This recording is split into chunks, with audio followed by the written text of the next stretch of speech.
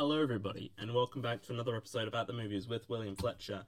As per usual, I'm your host, William Fletcher. Now, you're probably wondering why this episode is coming out today on the Monday instead of Friday when it should have. Well, I didn't have the time to release this episode then. I didn't have the time to record it.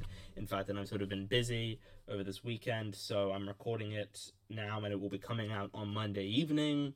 I've just been busy with things, so hopefully this goes well. I'm sorry for the delay, just, stuff happens, but you are getting an episode this week, and then next week will be like a proper episode of the show. Also, I've got a new mic set up, a new mic sort of thing going on right now, so it might sound a bit off, maybe. It might sound a bit different. I did, that's what I was using for my Oscars reaction episode, which I uploaded last week, so hopefully it's not too bad, and I've used it that much, so I'll really have to sort of have a look, see how it is. But this week's episode will be me discussing the films that I have watched in the past month of March. So some of these films I will discuss more in depth than others. Some I've covered in episodes already. So let's just sort of get to it. So the first film I watched this month was Louis Theroux Behind Bars.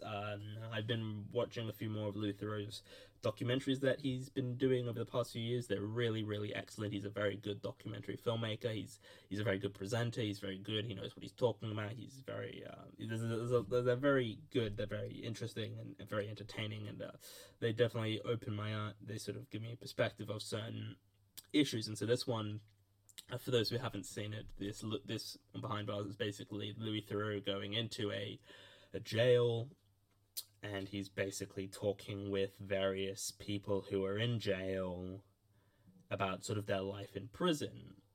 And so he meets sort of different people. He meets, like sort of the hard lads who are gonna, you're not careful, they'll like kill you.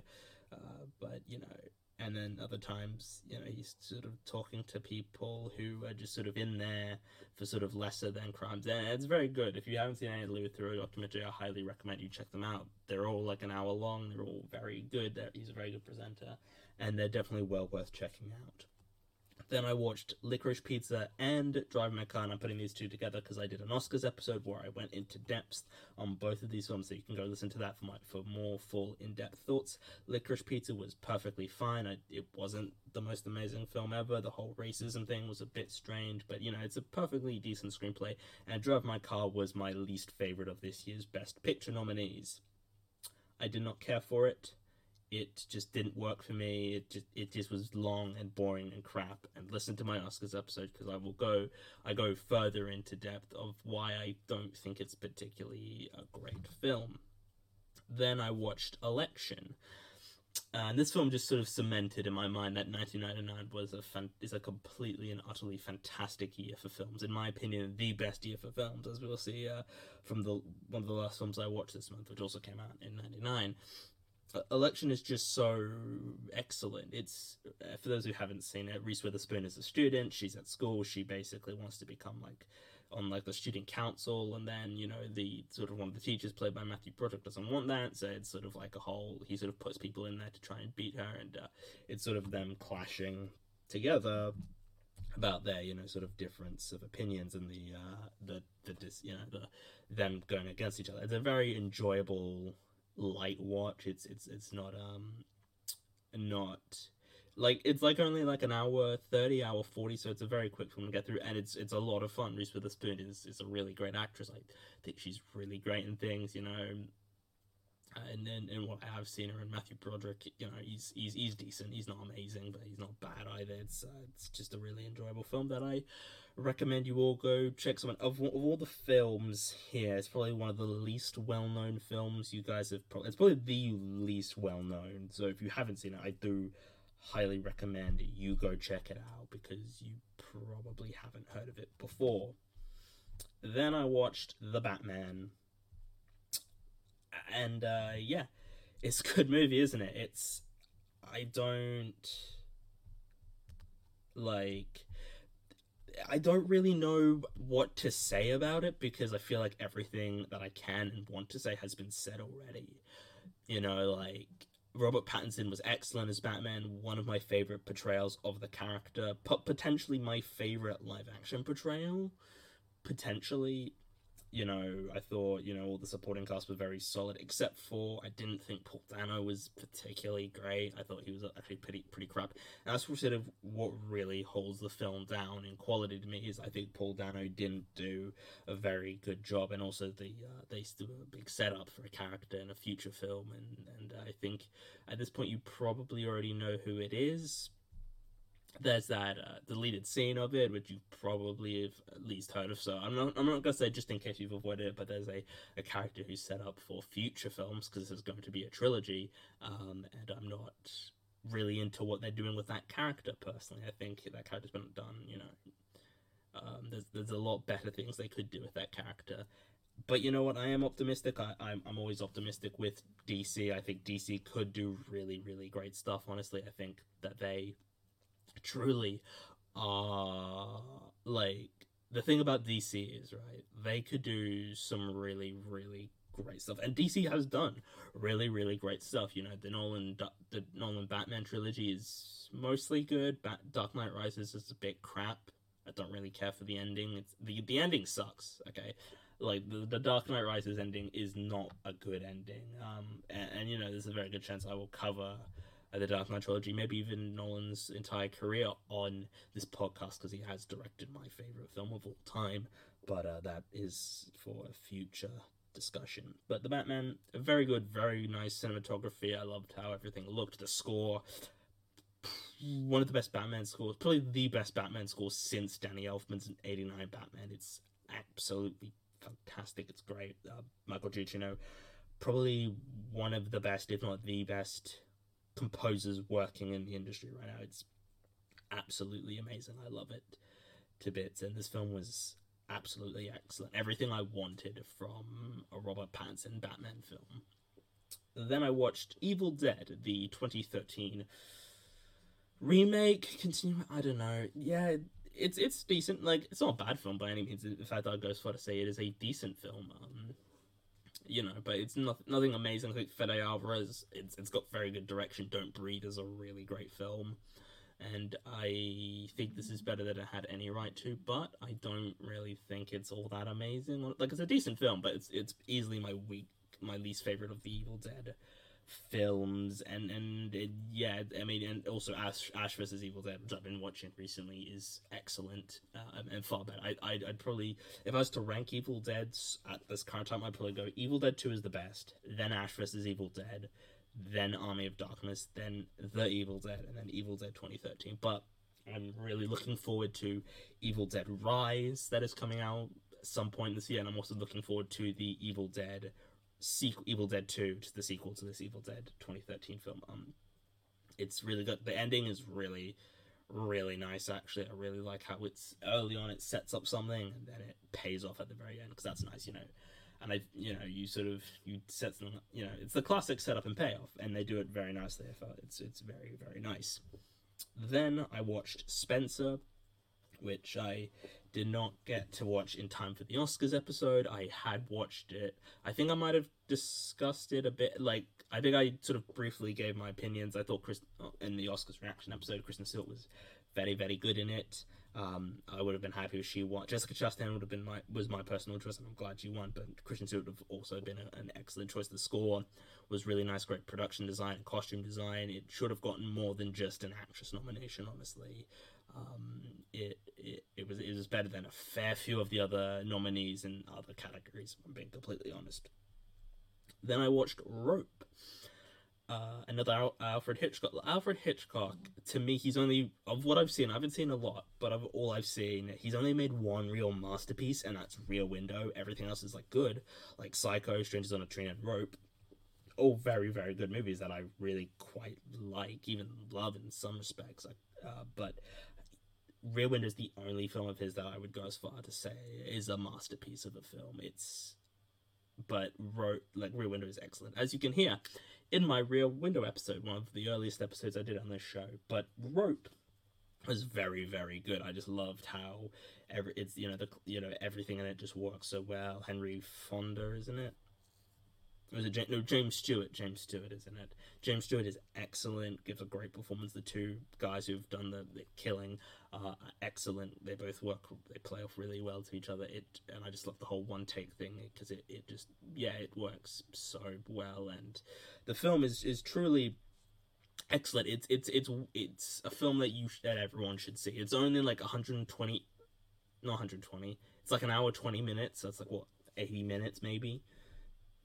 Like it's a genuinely great film that people should be watching because it is just outstanding filmmaking on show by a master of his craft, and it's well worth a watch. And I watched the original Invisible Man from 1933. I think I prefer the 2020 remake, honestly. The 2020 remake was fantastic. It was insane. But this one was good. It did feel a bit hammy, but I feel like, it's Universal horror. It's gonna be like that, so I kind of have to give it some leeway. It's a good film. I quite liked it. I thought the effects were very nice. It some of it did come off as a bit comical to me. Sorry, but besides that, it's a very, very well-made film that has a lot of really great stuff in it, and it's definitely well worth checking out, especially if you're into old school, Universal horror. It's great, but I do recommend, if you haven't seen either of them, I do recommend you check out the 2020, it's not a remake, the 2020 version, because I think that film just works so much more. I think that film I just think it worked. I mean, the main character in that is Ben Elizabeth Moss is excellent. And just the way it works it was so much more creepy and sort of off-putting in a way that this sort of newer one wasn't, which isn't a bad thing per se.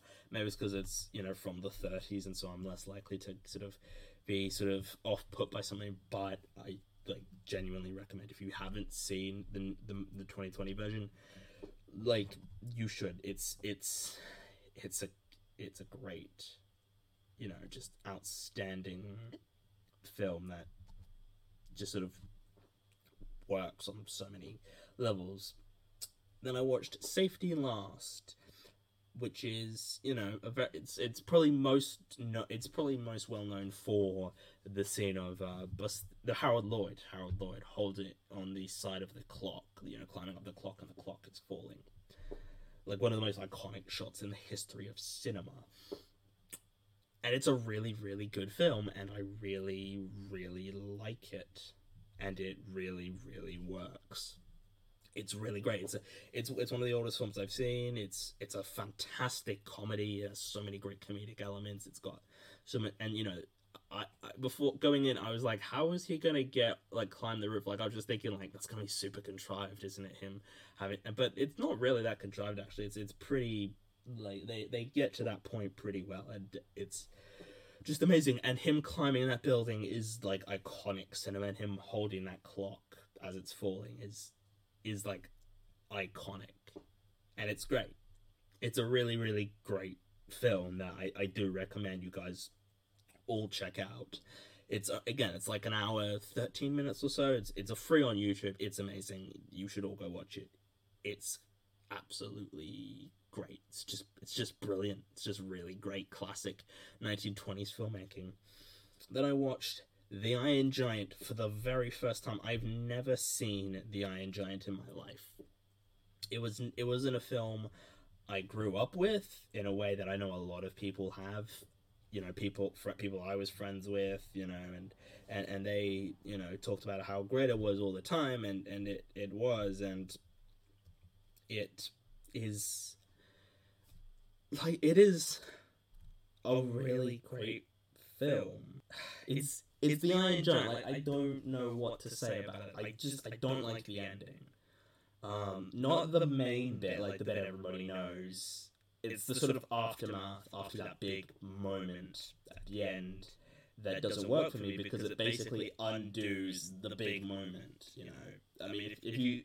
I'm trying to be as vague as I possibly can, but the ending is pretty much great. The big moment at the end is great, but then there's, a final sort of little coda at the end that kind of ruins. But yeah, Iron Giant. excellent film. Fantastic. 1999 is the greatest year of cinema ever. I don't think anyone can deny that fact, if I'm being completely honest here. And then finally, I wrapped up the month with Sonic the Hedgehog 2, the new Sonic film that just came out in cinemas. I went out with a friend, and we saw it, and I kind of loved it. Like, there's so many... It's just so... like... There's so many bits of comedy in it that shouldn't work, and are dumb, and are just weak, and like, conceptually they are stupid, but they are, like, genuinely, me and my friend who I want to see this with, we were laughing out loud at so many points. It was great. If you've seen the film, there's a great knitting gag in it at one point, which is great. There's someone who was an absolute highlight. You know, Jim Carrey was great in it, as he always is. It's a shame he's retired now. That's a shame. But you know, Jim Carrey was a delight in it as always. Everything sort of worked on many levels, and you know, Idris Elba was really great as Knuckles. Ben Schwartz as Sonic was, you know, as good as he was in the original.